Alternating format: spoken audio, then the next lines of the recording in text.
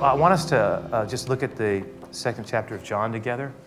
I'm not going to spend a lot of time reviewing what we talked about because we spent some time primarily with the first six verses of Luke 2. So if you have your Bible or your handout or you've got your Bible on your electronic device, that's fine too. The key is that we're looking at this together. It says that on the third day there was a wedding in Cana of Galilee, and the mother of Jesus was there.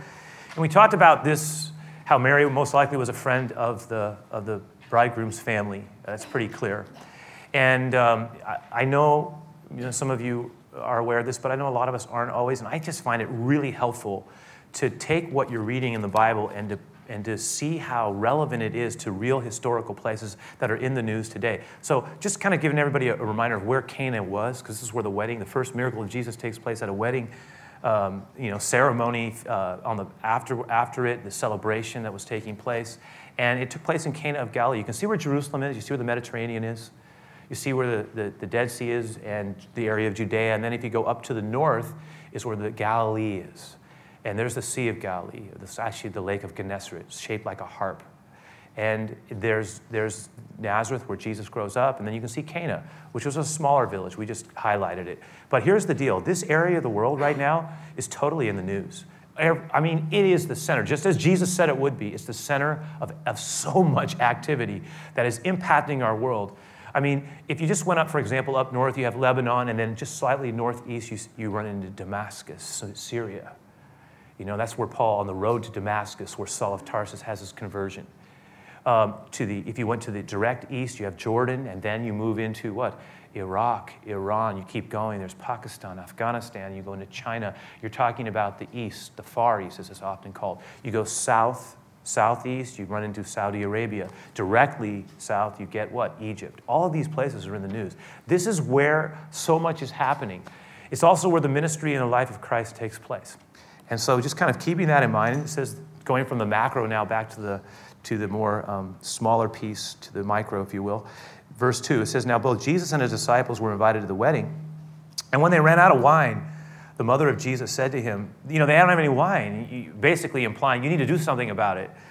And we sat with this again last week, and Jesus said to her, woman, and it was a respectful but clear term, this is not the mother-son dynamic right now. I need to create some distance. Honestly, what is your concern?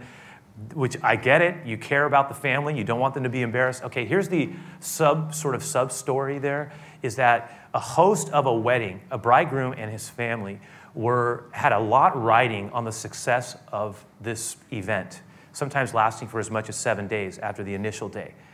Their reputation was at stake. It was understood that people would come from all over to celebrate this moment. The one great requirement of a host was that you were able to feed and at least take care of your guests and have availability of food and beverage. And now they were in this, what we would call a semi-crisis that would not have shown well on this family. And this is a family that Mary obviously cared about and was friends with. And so it's an important issue for her because she cares about them. And so she asked Jesus to do something about the problem that was really someone else's problem that she cared about. And we talked about that. And maybe in the big picture it didn't matter, but it would have mattered a lot to them. Their reputation was at stake. Well, Jesus basically says, come on now.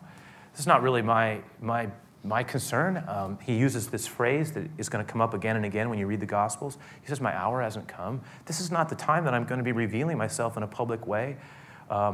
That's going to happen in not too long, but not here and not now. It's not my. But she basically turns to the servants, disregards essentially Jesus, and says, whatever he says to you, just do it. It's a great moment, actually, if you think about it, right? I mean, it's like, so when Mary leaves, the servants are there, Jesus is there, and this is what happens next. It says that there were set there 6 water pots of stone, according to the manner of purification of the Jewish people, the Jews containing about 20 or 30 gallons apiece. Just real quick here, because it adds context to what we're talking about. Remember, they didn't have indoor plumbing. There's no water coming in. Again, I think we take clean water absolutely for granted. It's one of the great gifts that we have, and we often don't appreciate it nearly enough. There are still parts of the world where the clean water is not even accessible.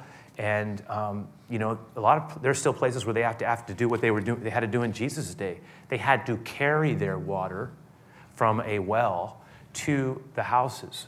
And that was hard work. And here's the thing, water was really important. It's really important if you were entertaining. For one, you needed drinking water. Two, there were two other things that happened when you were entertaining guests. And you needed a lot of water to do these. One was ceremonial and one was practical. The practical one was people would come in, they'd be traveling. They would either travel on a donkey or, walking. Most of them walked. And they had dirt roads. And those roads, when you put together the fact that most people had sandals, when they came in, their feet were just caked with dirt. And so foot washing, which you'll see in the scriptures, was a customary thing that people would do when they got to a house because they didn't want to track the dirt all over the place. But it was usually the responsibility of the host or the hostess to have someone available to help wash the feet if at all possible, or at least a place for it to be done. So you need a lot of water to do that. Then on top of that, if you were having a meal, there were a lot of people who were very devout, and they wanted to make sure they could wash their hands, and certainly didn't want to use the same water that was being used to wash the feet. So there needed to be separate use of water, and that water, for some people, if they were really devout, they would not just wash their hands at the beginning of a meal, but there was actually a religious connotation for them. They would wash it at every course. And so you needed a lot of water. That's the point. These large jars of clay, these big water jugs, if you will, water pots were sometimes able to store as much as 20 and 30 gallons of water. That's what we're talking about here. And then that brings us to verse 7. Look what it says. Jesus said to them, okay, well, this is what I want you to do. Now, I don't know the time that elapsed. I don't know what changed. None of us do. But Jesus made a decision that he was going to act. It says that he said to them, I want you to fill the water pots with water, and then they filled them up to the brim, to the very brim of the pots. And by the way, that would have been a lot of hard work. And we forget that. It was hard work hauling water and pouring it in. And then he said to them, I want you to draw some out now. So we don't know when this happens. Was it when it was being poured in, or when they were taking it out, or while it was sitting in there? But the Bible makes it really clear that what went in was water, and what came out was wine. And it says that he said to them, draw some out now and take it to the master of the feast. And they took it. And this becomes the first miracle of Jesus. The first thing that he does is to turn the water into wine at a wedding feast. And the master of the feast had tasted the water that was made wine, and he did not know where it came from. He was shocked at how good it was. To the extent that he tells the bridegroom, you amaze me. What's going on here? Everybody usually saves the worst for last, and they give their best at the beginning when people will appreciate it more. And now at the back end, you're bringing out the best stuff. What are you doing? What are you doing? And he's going, but I'm impressed. That was the idea. And then you go on here, and it says that he said to them, every man at the beginning sets out the good wine. Look at verse 10. And when the guests have drunk, then the inferior, but you've kept the good wine until now. And then we're told in verse 11, this is the beginning of the signs that Jesus did in Cana of Galilee, and he manifested his glory. He revealed himself, and his disciples believed in him. And again, you look at this, and you just recognize that this was a sign. What is a sign? A sign is designed to point us in a direction. Isn't that right? It's the first. And this sign was pointing us in the direction that Jesus is the unique Son of God. There would be other times where Jesus would talk about the sign, and he would say, this is a sign that is designed to open you up to who I am. Sometimes he talked about the sign of his dying, his death. He often talked about the sign that would be the ultimate sign, his resurrection. He said, you destroy this temple, in 3 days it will rise. He spake of his body. All right? The miracle itself is pretty interesting because it has to do, initially you think at, you go, why? It's kind of like, wow, Jesus, this is the first miracle. And didn't really that seem like that, like it really mattered. It didn't seem like it was that meaningful, right? It doesn't really seem that spiritual. We talked about that. It's more like, it's like, does it really matter? I mean, come on. And yet, when you look at it a little deeper, one, it mattered because it was a request that was made on behalf of someone else by someone Jesus cared deeply about. Just like when we have a request for someone else, it matters to him, and he cares because he cares for us, and if we care for someone, then he also wants to help. Our prayer can be a blessing to someone else when they're in need. Don't underestimate that. But I'll take it one step further. Wine is interesting because wine becomes such a big part of even Jesus' own ministry when he uses it as a symbol. Remember, there's this moment where he's sitting with his disciples at the Last Supper, it's called. The cross is right around the corner. He knows his death is coming the next day. he takes out what they had celebrated for generations, the cup filled with wine. And he tells them, this is a different Passover than any other. Hence, it's the last one before the new thing that God is about to do. The new wine represents something. It represents a testimony of my love for you. This cup and what's inside of it represents my blood that's about to be poured out for you, and not you only, but for all. I give my life away. And this blood that will flow and this cup and what it contains is a symbol of my blood given for you. And as long as you do this in remembrance of me. So the wine was a sign in and of its own right, a sign of the committed love of God and the beautiful life that was given so that you and I might have life. I say all of that because there's so much there in the miracle itself, but there's something else there. And it's what I would like to get at in the few minutes that we have left. And it is this. I think there is so much for us to learn as we look at this passage that relates to the joy of service. And I want to put this on the board real quickly. I'm going to suggest that there is a joy that is uniquely available to those who serve, that there is a joy that only those who serve can truly know. It's different. There's different type of joy. The guests got a blessing. They sipped the new wine. Everybody enjoyed the miracle indirectly. And in fact, the master of the ceremonies, again, he was basically incredulous that this had been done. He couldn't believe it. He goes, what are you doing, And you got to remember, the bridegroom probably was in a kind of a panic. He's thinking, my reputation's shot. Everybody's going to be mad at me. We're going to be known as the family who ran out of wine on this very important occasion. What am I going to do? And all of a sudden, he's being toasted as the most amazing host ever, right? He's going, yeah. I had it planned the whole time, right? I mean, I knew what I was doing. Where did it come from? Where did they get it? How did it happen? Only people who knew were the disciples and the servants. There's a unique thing when you're a servant.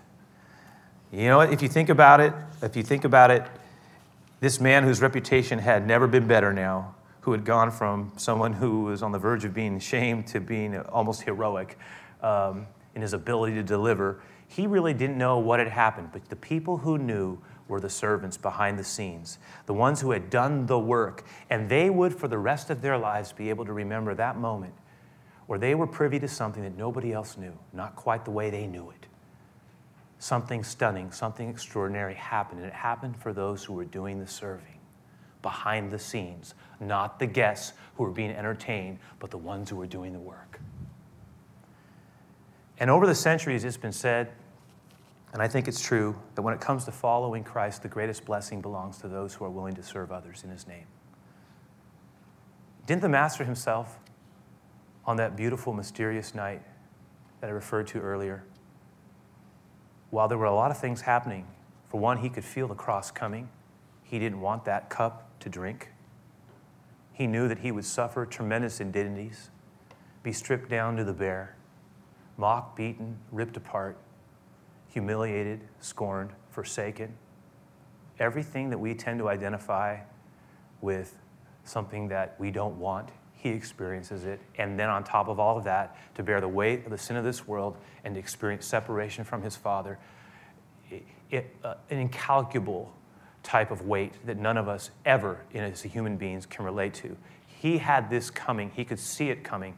But as he is in this moment preparing for it, he gathers together one last time his key men that he's been training for 3 years. And he wants them, I know, to be with him in this moment. In fact, he had asked them earlier, later on he's going to ask them, will you pray with me? They're going to fall. The bottom line is their presence mattered. But in the middle of this moment, while they're celebrating the Passover, what becomes the Last Supper that I just referred to earlier, we know one other thing. They started arguing between themselves. Think about it. This most sacred moment with everything on the line, Jesus needs them at least to be there, to be present, to be with him. And they're fighting amongst themselves as to who is the greatest among them. They're having, and a lot of people think it had to do with the seating arrangement. Who's going to sit closest to Jesus? Who is the greatest? While they're arguing, Luke tells us, and you combine Luke and John's account, you get this picture. While they're arguing, by the way, one more thing. There hadn't been a servant to wash anybody's feet. And because the room was unprepared in that way. And so, and guess the problem was this. While none of them had volunteered to be the servant. So it meant everybody's feet, and none of them decided it was worth doing it, so nobody had their feet washed.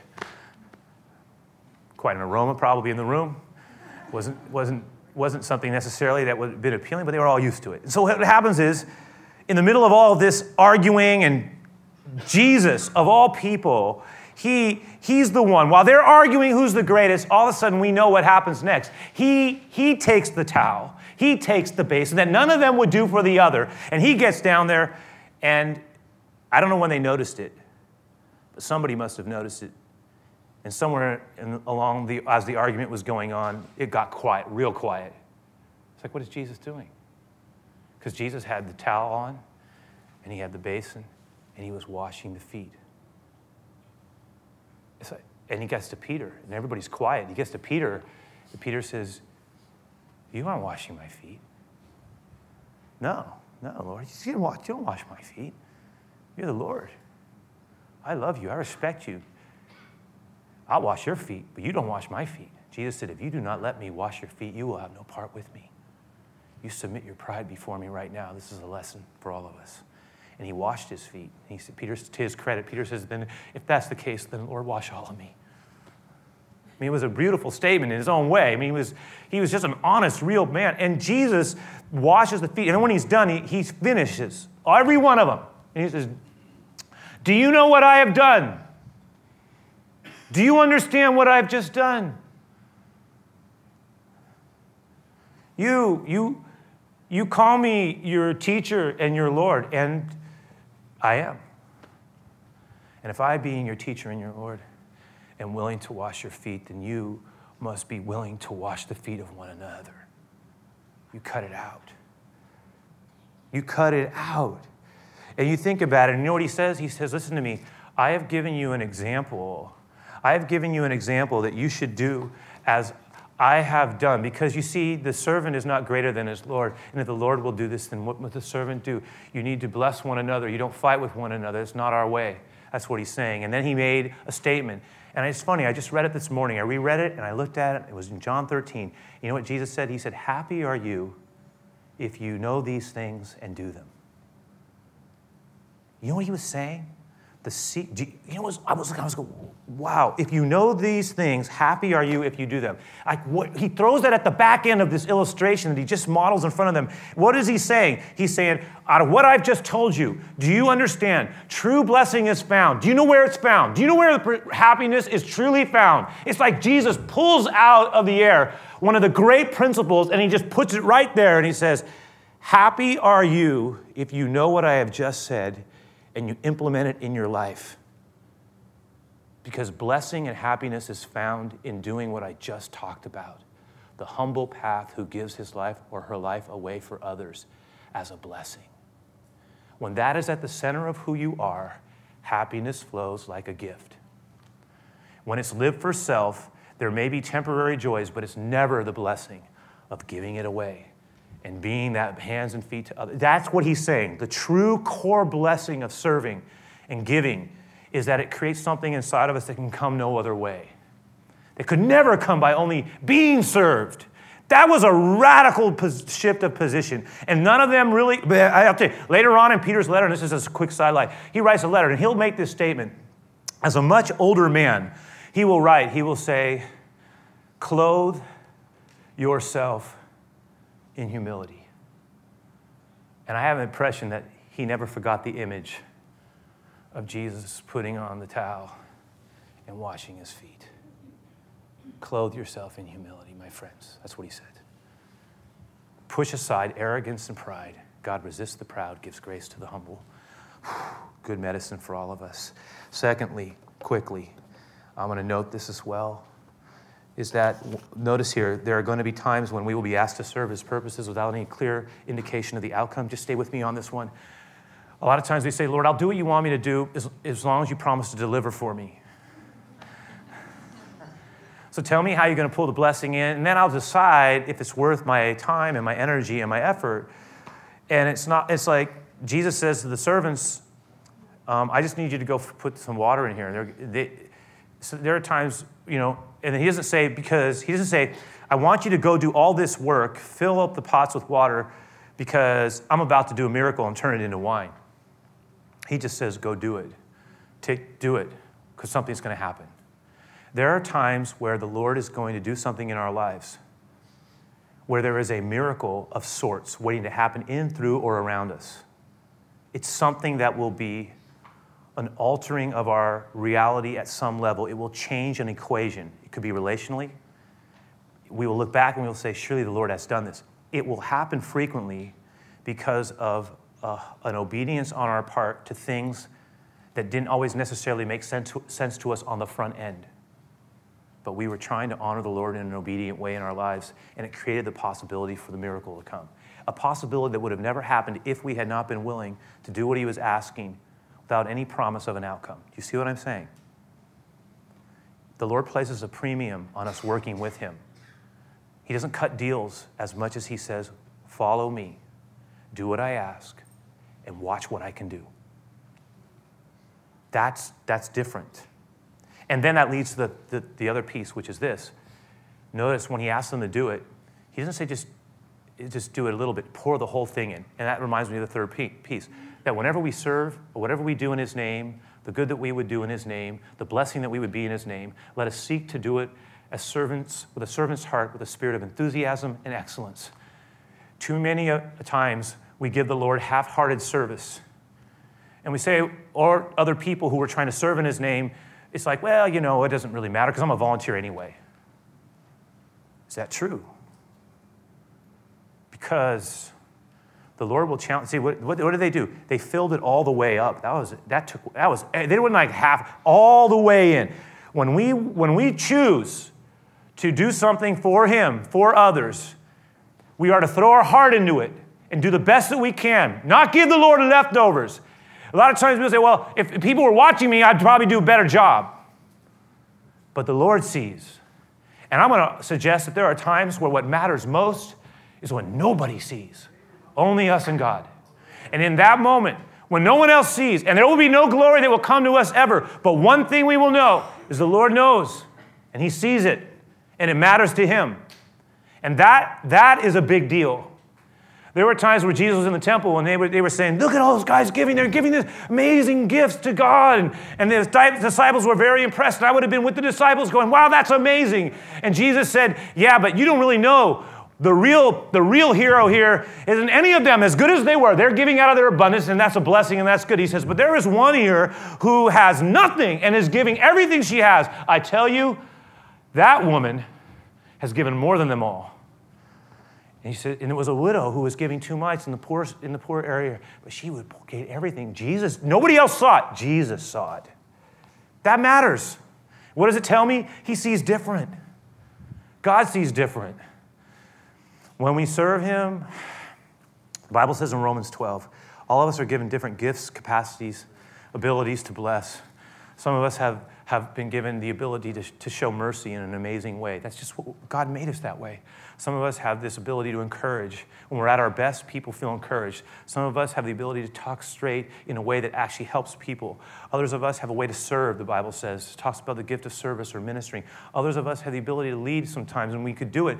But the Bible says that if whatever you do it well to the best that you can. He says if you're going to show mercy, show it with sensitivity. If you've got the ability to pray for people and it just really can make a difference, then do everything you can to put that gift into motion. Pray for people, bless people. If you've got a servant's heart and you've noticed that people are blessed by your ability to come around it, then serve to the best of your abilities. If you've been called into leadership, the scripture says, then lead with all diligence. Take seriously the responsibility and honor it and be willing to be a pace setter. If that is what God has allowed you to do, then take on that responsibility and do it well. The point is, whatever we've been asked to do, don't give God the leftover, the half-hearted service. Give him the best that we can, and when we get sloppy, regroup and say, Lord, it is a privilege to serve you in any capacity that you would allow me to do. The privilege is mine, because truly at my best, I am, as you said, an unprofitable servant. I will never truly be able to pay back what you have given to me, so I give you myself. And when I serve others in your name, when I serve your cause, Lord, let me to do it with a right heart, with an excellent spirit, challenging myself not to be lazy, slothful, or indifferent, but to give you the best that I can unto the Lord. No one may see it, you see it. In Jesus' name I pray it. Lord, let it be so, God. And the last thing I'll say is this. He is still the one who can, this is number 4, this is what we'll finish with. He is still the one who can turn, I think, things into a new beginning. It's what he does. Never underestimate his ability to do new things. It's what he does. He takes it and he makes it new. He can do it inside of you. He can do it inside of me. Every season is life has plateaus. And we have different seasons in our life. And there's a point where we kind of grow to a point and we stop growing. We may even fall backwards into poor patterns. The Lord will call us to a new thing. Break out. Break out into a new thing. He has things he wants to work into our character, areas of our past he wants us to get free from. New ways of seeing that we haven't seen. Life is an adventure with God. On this side of eternity, there is work to do as long as we have breath inside of our being. I'll close with this last verse. Jesus said, it's been like a theme verse for us. He said, let your light so shine before men that they may see your good works and glorify your Father who is in heaven. Let your light shine before other people that they may see the goodness of your life in such a way that they're drawn to the reality of God because of what they see. Because if people who claim to know him don't live it out, then the Lord's not going to be known. May he give us grace to live and love well. All right, let's pray together. Lord, I want to thank you for the opportunity to serve you, to be able to speak about you, but also, Lord, for all of us who are here, may we have open hearts, Lord, to the new things you want to do in us, Lord. And may we not be content just to sit on the sideline. Teach us, Lord, the joy of serving. God, the joy of serving. Get in the game. I pray for that, Lord. I pray that our eyes would be on what we can do to be a blessing. And oftentimes, our problems seem so great to us. Our pain so real. Our wound open.